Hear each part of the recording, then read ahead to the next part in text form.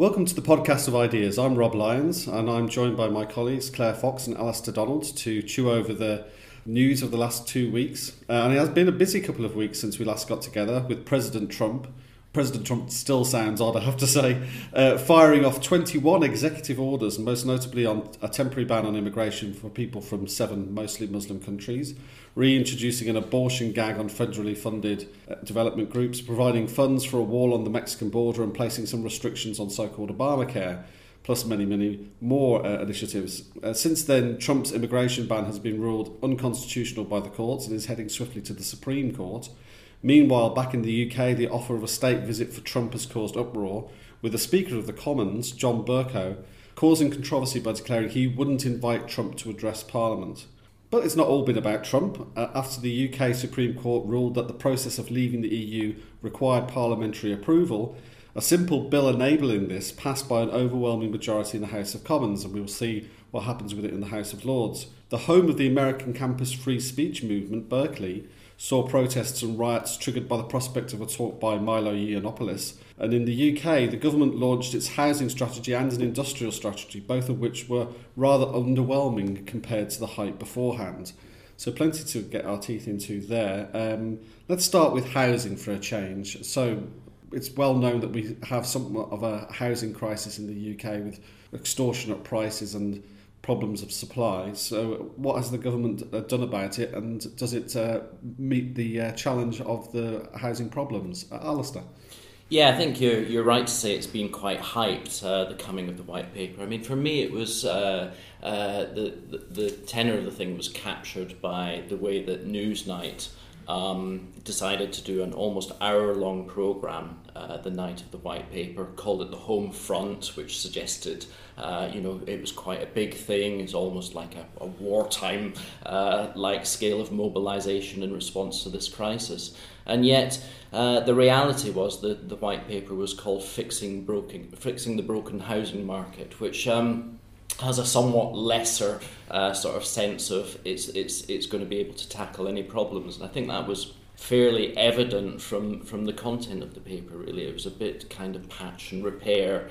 We might be able to fix a few things, but no real big new thinking, no real sense that the government has a strategy to overcome any of this. And there is, I think, just now, and has been for some years now, a sense that there's a sort of almost permanent crisis around housing. I mean, we're half a century on from the high point of house building in the late 60s, where we're building 400,000 homes a year.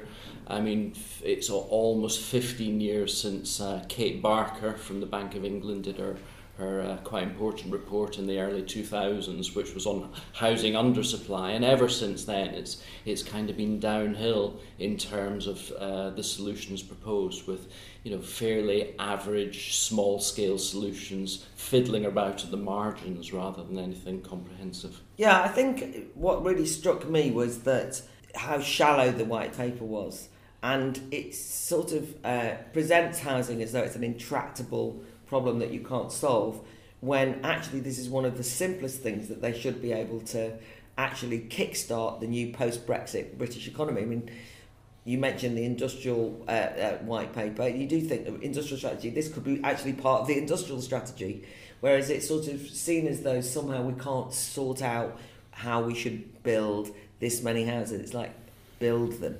So there's a number of things that struck me.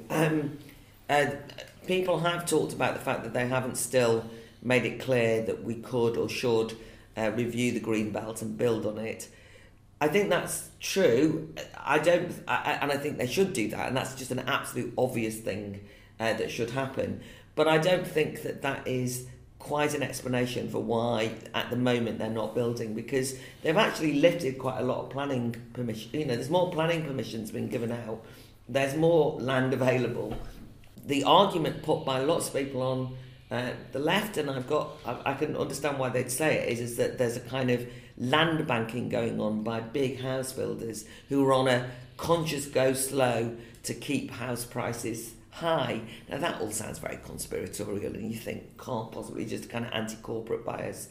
But there's a degree to which I would say they're certainly not building very fast. It's not just planning permission as usual. So the state, as in the government, should free up the resources by letting councils, for example, build housing, and they just aren't doing that. So there's a sort of ideological commitment to it being built privately, but actually when that's not happening, then not intervening and making sure it happens. I'm not arguing for kind of vast kind of council estates or, you know, social housing in some kind of social mobility way. I simply think you should allow anyone who wants to build wherever and whenever they can. And that, it seems to me, is what's being held up. And I genuinely don't quite understand why. Some of the commentators have rightly made the point, this is as much a Conservative or middle class or Middle England issue now as anyone else, because the only thing that's actually facilitating the buying of houses amongst younger people are as people call it, the bank of mum and dad. So it's actually, people actually do want to be freed of that burden and some kind of movement to occur. I also think, though, that it's the rented sector that's really problematic, and it is the cost in the rented sector. So I wouldn't want to fetishise home ownership, neither in a Thatcherite way or in that kind of generation rent way where people seem to think it's a God-given right that you should be able to own a property by the age of 25, which seems to me to be daft. But on the other hand, the rented market is extremely expensive, and there are signs that is leading to increased homelessness because people are being kicked out because they can't afford the rent. It also means that the welfare payments on housing benefit are enormous. So at no point does this make any sense to me. But I do think it shows a certain paralysis of government and a complete lack of political imagination, that they haven't just done something far more ambitious and really said, we're going to make this a post-Brexit project. Make housing one of the things which will really make this country feel different and indicate that we are taking control of our future. This is the one thing that the government could do. Yeah, I think it's interesting on the Greenbelt, actually, because in some ways attitudes towards the Greenbelt in recent years have become a bit more liberal. And in fact, if ever there was a moment when they did want to take the initiative and say, right, we are going to build in the Greenbelt, then this is probably a time that they could do that, because as younger people become bigger voices in the discussion, I mean, their attitudes are not so anti-building on the Greenbelt as people have tended to be in yesteryear. So I think they could do that, but the fact that they haven't just shows a complete lack of confidence in being able to imagine a solution. And instead, what we've had is in some ways a return to the kind of central enforcement measures that actually the Conservative government came to power in 2010 railing against. So the regional planning initiatives, which imposed housing targets without any sort of agreement at local level, they stripped away. And now they want to reimpose these kind of central controls on land banking and some of the newer initiatives, like as the Newsnight programme mentioned, the types of thing that go on in places like St Ives, where there's started to be rules as to who can buy a house and who can build it. So there's just I agree, a complete lack of imagination. But it seems to me that what we're seeing now is the playing out of something that's been a trend for quite a number of years, which is that the realm of house building and housing provision has been removed really as a political issue and has become a completely technical issue. And the problem now is that at the level both of planning and of the way that people acquire housing, there needs to be a political momentum behind resolving that problem. So in the world of planning, it's been clear for 2 decades now that the mentality of there's not enough land, or there's not enough resources, there's not enough this, there's not enough that to be able to build housing has become a self-fulfilling prophecy. And there needs to be a political argument developed against the type of constraints that govern the way that the planning system works. Similarly, in terms of the way that housing is part of the economy, I mean, it's very clear that with a sluggish economy over the past couple of decades, that housing has been an investment outlet as a substitute for a more productive investment in the economy, but also at the level of an individual house owner. the acquiring of credit through housing has also been something that people have used to compensate for lack of increases in wages and so on and so forth. And so that protectionist idea that we've got just now, that we need to maintain house prices because our livelihoods will go down the pan unless we do that, I think needs to be confronted. There needs to be a genuine political solution to how house building and housing provision is going to operate in the future. And this fixing broken housing is yet another re-emphasis of the technical manner of the housing debate. I mean, I think I'm constantly astonished, even if you don't take it from the point of view of the people who are desperately trying to get onto the housing ladder. From the point of view of business itself, the fact that in order to get staff, they must pay sufficient wages for people to be able to move, say, to London, must be an enormous overhead for them, and anything that they could do to cheapen the cost, effectively the cost of labour, by cheapening housing would get broader industry support. But there seems to be, there doesn't seem to be, like, the CBI isn't banging on the door of 10 Downing Street saying we must build more houses, we can't afford to do this anymore. And as you said, I think that the political angle seems an obvious one. And echoing Claire's point, I mean, anybody who stood up on a platform of a house for everyone and had a serious plan about how that might be achieved would surely do extremely well in the polls. But there seems to be, as you say, Alistair,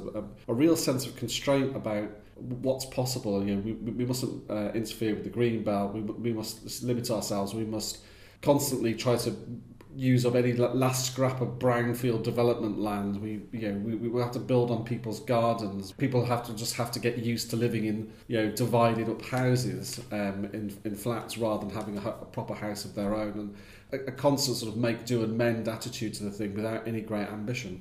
Very, very quickly, just of course, it's also fueled that sense of Britain's too full, and we actually organised a Battle of Ideas satellite debate on this, which is, it's not that we shouldn't be having a discussion about controlling borders and immigration politically more broadly anyway, but that sense in which people feel like there's not enough to go round, and then there's all these people coming in that's kind of dominated some of the debates more recently. It's also not helped. There's also an intergenerational tension where you've basically got this.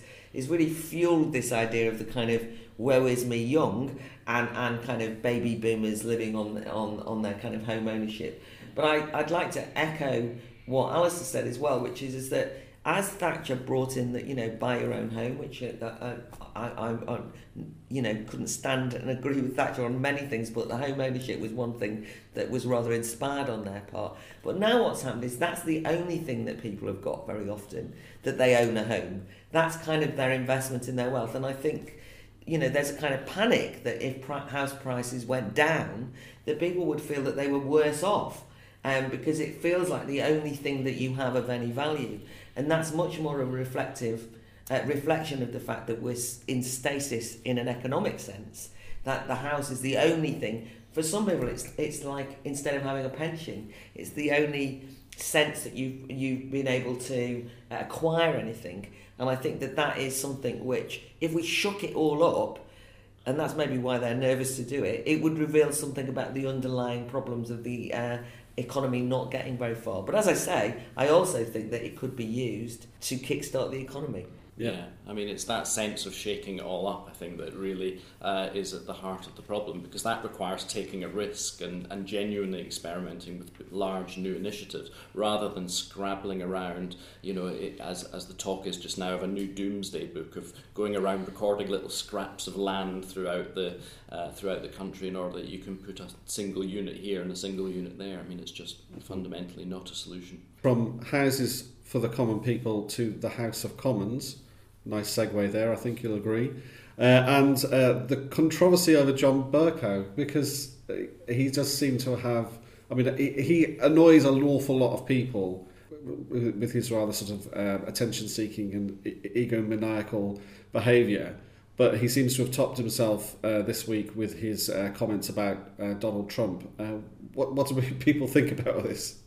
Well, I think that the revelation subsequently that actually Donald Trump was never invited to address Parliament, and that therefore the whole thing has been a complete virtue signalling. You know, I am withdrawing your invitation, even though you weren't invited, was an indication of the how shallow politics has become. But anyway, the kind of spirit of it is utterly illiberal, it seems to me. It sums up a certain contempt with which people have decided that they're going to discuss Donald Trump's presidency. Now, I'm about to discuss some things of Donald Trump's presidency and criticise him. That's all well and good.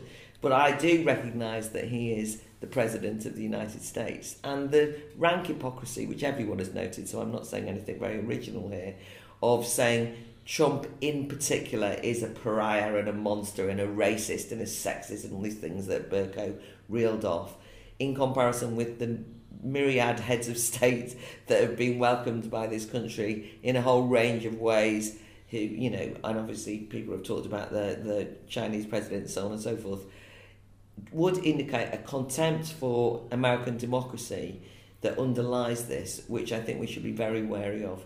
I also thought that the fact that Bercow got so many cheers, you know what I mean? You just thought, oh, everybody just wants to console themselves that they are on the right side when it comes to Donald Trump, without in any way, as always, understanding why he was voted in, the millions of people who voted for him. Because I don't care whether you like Donald Trump or not. I mean, I don't care whether Bercow likes him or not. I don't care whether Bercow thinks he's a misogynist or not. Who cares? You know, tens of millions of people voted for Donald Trump. It's an insult to them. So when you say we're not having him in here because we're the mother of democracy, and it shows so much a disregard for the wishes of the American people that it's an actually anti-democratic, far more anti-democratic in some ways than Trump himself. The only other thing is the fact that he did it and kind of issued it by diktat. Constitutionally, he's allowed to do that. But as it seems to me, he acted just like Trump with his executive orders, which is, this is in my power, I'm going to do it, I'm not going to ask anybody, I don't care what anyone thinks, I don't care what the British people think, you know, this is my privilege. So ironically, it kind of established him as very much part of a clique and an elite, with a disdain for the British democratic process as well. Yeah, I think that was the thing that really caught my eye, was how it does signify a contempt for British democracy. I mean, the context to this, obviously, is that this discussion has come on the end of months of court cases over how Parliament has the right to decide what happens in terms of Brexit. People going through the courts and saying, well, the MPs need to have a say in terms of the decision-making processes within the country. And it's been particularly striking, I think, in the spate of resignations over the past few weeks, especially in the Labour front benches, the way that they've all come out and basically said, you know, we're not people who are just there to represent Parliament in Wolverhampton or wherever it is. We're representing the people of Wolverhampton in Parliament. And that sort of sentiment of Parliament is kind of the heartbeat of democracy, and where discussion can take place and democratic debate is at the centre of what goes on there, I think is completely undermined by one person taking a decision that someone cannot speak there. And you know, it's been interesting to see the petitions for and against Trump over the last few weeks, and the way that if you map who is signing the various different petitions, then the split in the country very much mimics the way that the vote in Brexit went. So there's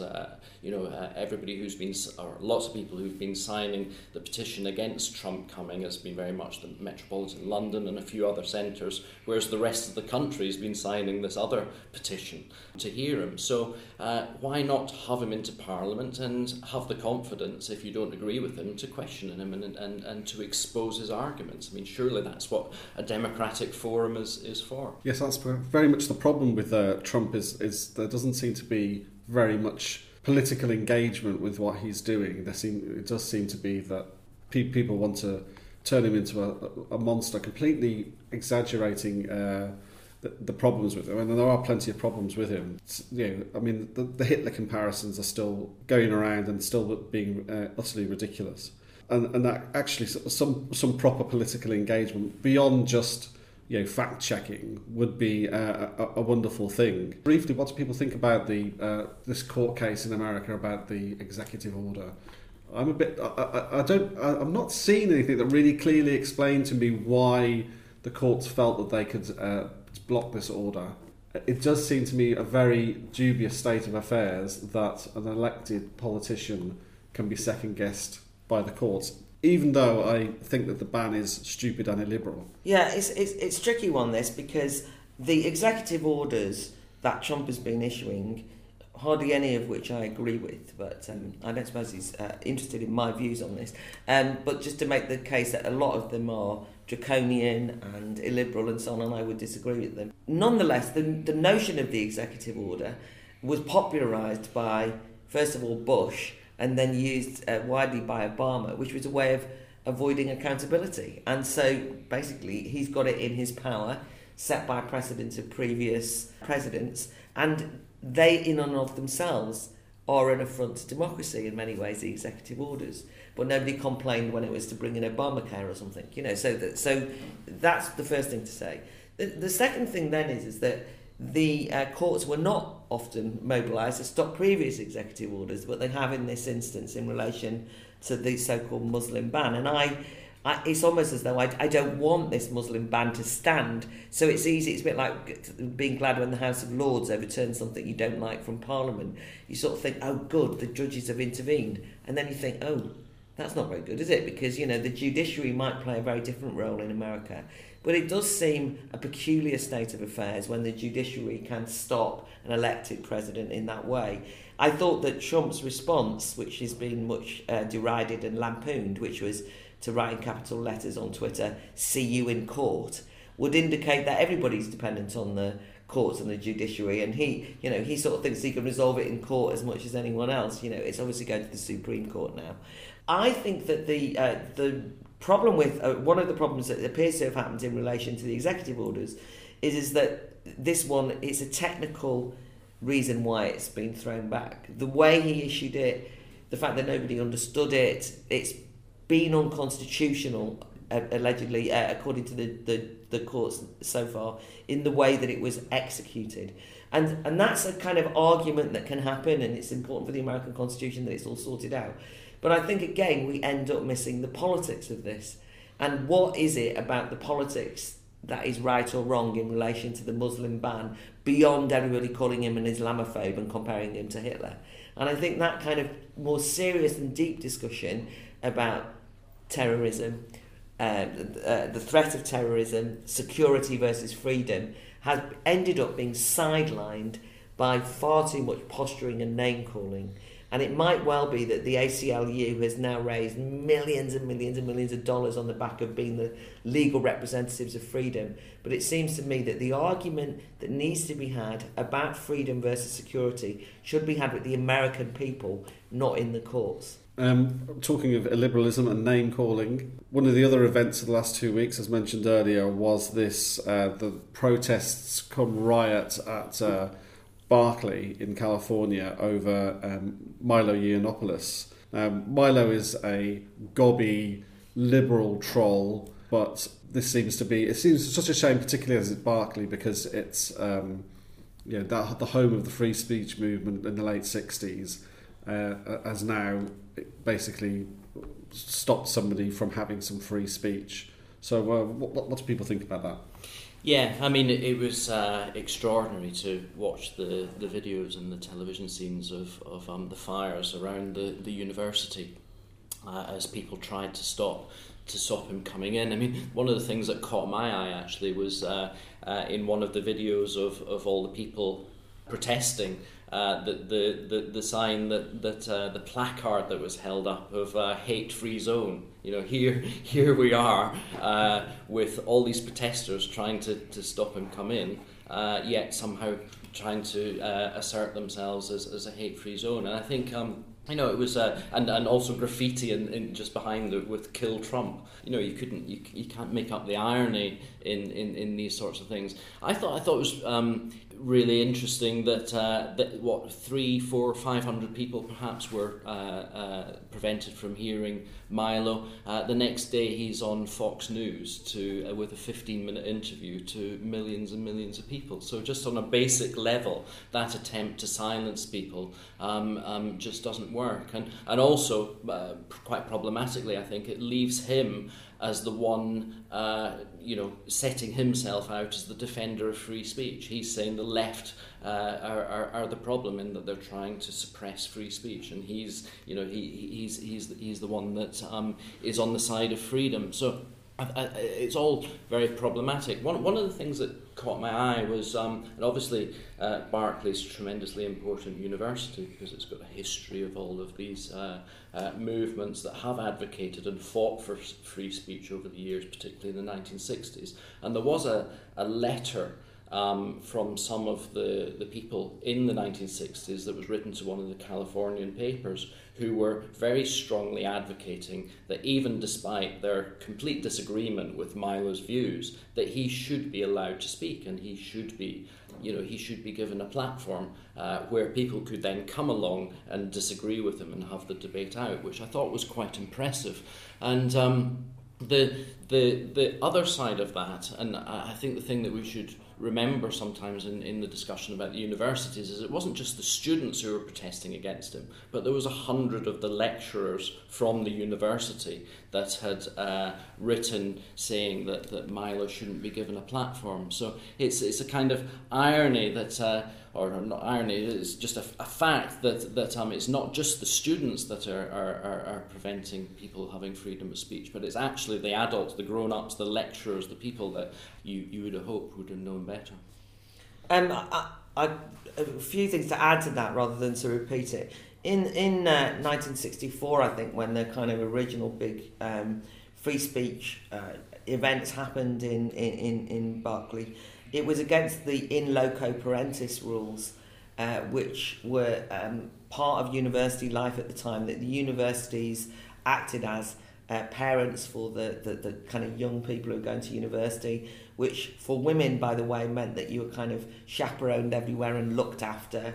It also meant that there was a ban on political parties or any kind of political engagement on university campuses for staff or students. There was a ban on outside speakers. They were all vetted and so on because the universities acted to protect young people. And think of this irony, what happened was that somebody got arrested outside Berkeley for setting up a civil rights stall, and students surrounded the police car and kind of, it sparked the flame of free speech on campus, the notion of the freedom to invite who you wanted in to speak and to be political. And it led to the overturning of the in loco parentis rules at university campuses throughout America, and then much more widely through the 60s, the liberation movements. These were liberation movements, right? Today's liberation fighters are trying to, first of all, ban speakers and say that they've got the wrong politics, they shouldn't be allowed in, and also to reintroduce in loco parentis rules where you have safe spaces and everything's protected, and calling on the authorities to protect them from hate speech. So you couldn't have seen a more regressive sort of politics. So another amusing thing, just in terms of UK audiences, amusing but tragic at the same time, was that Laurie Penny was at the event over in America. She was reporting it. Laurie Penny, I'm sure our listeners know, is a left-wing feminist writer who, is no more a fan of the Institute of Ideas than probably we are of some of her victim feminism stuff. But Laurie Penny was there, and she decided she'd go to the debate because she wanted to hear Milo speak, and she was a great critic of Milo and so on and so forth.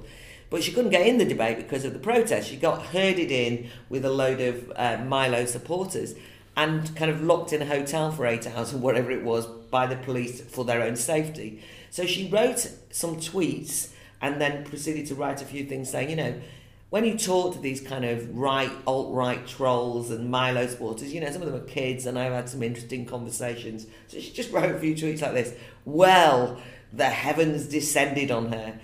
Laurie Penny has been the subject of what can only be described as the most illiberal, intolerant set of abuse from, as it were, her own peers that you could possibly imagine. She's been called an apologist for white supremacism.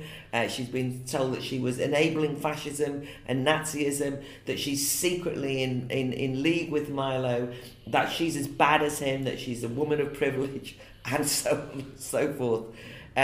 You kind of couldn't make it up. But it does indicate the kind of toxic policing of thought and people, that even somebody who actually represents in many ways some of the threats to free speech in my mind, in terms of her kind of she would be a supporter of safe spaces and so on, can be turned on in such a way, was instructive as to why we need free speech and why we should let Milo speak, let Laurie Penny speak, and see who wins the argument. And I think the sort of logical end point of some of what's been going on was actually illustrated in the other university protest that's gone on in the last week, which was up at New York University, where videos emerged of students protesting against a guy called Gavin McInnes, who's the ex-Fox News guy. And I mean, you can find this video on the internet, and it's an incredible video to watch, really. The amount of abuse that's been hurled in all directions, but in particular, what I think is, I don't know if it's been completely confirmed yet, but one university professor who screeches away for 2 or 3 minutes against the New York police, who she's accusing of not coming in hard enough and shutting down Gavin McInnes from speaking. And you can really see where all of this leads, because instead of the left being a force for defending free speech, it's now arrived at the point where actually they're calling on the police to go in harder and silence the people that they don't like the thoughts of, or the who's actually speaking. Just quickly on that as well, the slogan was "Down with white supremacism, down with white supremacism," over and over, shouted very loudly. Which is obviously, it's not rampant in New York, by the way, white supremacism, but this is the concept creep that now anyone... But what then happened, and some people have reported, was people who were lecturers who were white, who were leaving the building, as in their normal life, just leaving the building, were shouted at as white supremacists if they didn't join the demonstration. So it's like, come and join us. They say, no, going home to do my marking. It was like, white supremacists, white supremacists. And you do think... the re-racial, this is often by white liberal lecturers as well as Black Lives Matter supporters and so on, but the kind of racialising of American politics that we can increasingly see, by the way, creeping into campus disputes in the UK, I think is particularly regressive, as well as the fact that they were, as you were pointing out, calling on the police to police who went in and out and spoke at a university. So we do clearly have a problem when it comes to the issue of freedom, and the Institute has a new initiative in relation to that, which, Alistair, could you explain a bit more about the residential school? Yeah, so this is the latest initiative from the Institute of Ideas, which is called Living Freedom. It's a 3-day residential school in London, taking place on the 6th to the 8th of April, and it's aimed at 18 to 25-year-olds who are interested in issues related to freedom, and are keen to have a space where they can explore these issues in a bit more depth than some of the other forums that we provide, such as Battle of Ideas. So we're inviting applications from people who would like to come along. Across the course of the 3 days, people will not only be able to explore some of the contemporary debates that are going on just now, so for example looking at free will versus determinism, or how civil liberties are being undermined, but they'll actually be able to look in a bit more depth at how these ideas have emerged and how they relate to historical ideas on freedom as well. So we'll have lectures going all the way back to classical conceptions of freedom. We'll look at freedom of conscience, we'll look at the relationship between freedom and democracy, and look at certain thinkers over the course of history as well. So we'll have short provocative lectures on some of the key themes and works over the ages, and not only a chance to kind of look at contemporary issues and the historical stuff, but actually for people to get involved in trying to think through how we could recreate or create a new tradition of freedom, as it were. So there'll be workshops and writing challenges and film clubs and so on and so forth. So it's a real opportunity for anybody to come along, consider the issues in a bit more depth. 2 quick questions. London isn't cheap in general, so how much does it cost? And secondly, is this just directed at students? It's directed at anybody between the ages of 18 and 25, whether they're students or in employment or whatever. People need to apply, so if they go to the Institute of Ideas website, www.instituteofideas.com/living freedom, they'll find the web page on the school, and you'll be able to find an application form there. It's just a short submission, write 300 words. Just to give us a means to assess those that are applying. And we're very much subsidising the school. It's going to be a nominal fee of £30 to attend the school, and that will cover accommodation for 2 nights in central London as well. Although, just to point out that the accommodation has within it a kind of living freedom theme, because it's staying in a hostel that used to be a prison, but at least it's free. But it might give you a clue as to why you want to be free and not end up in prison. and on that cheery note, thank you to Claire and Alistair. If you've enjoyed this podcast and you'd like to hear more of them or subscribe to them, then please visit instituteofideas.com/podcast, and thank you for listening.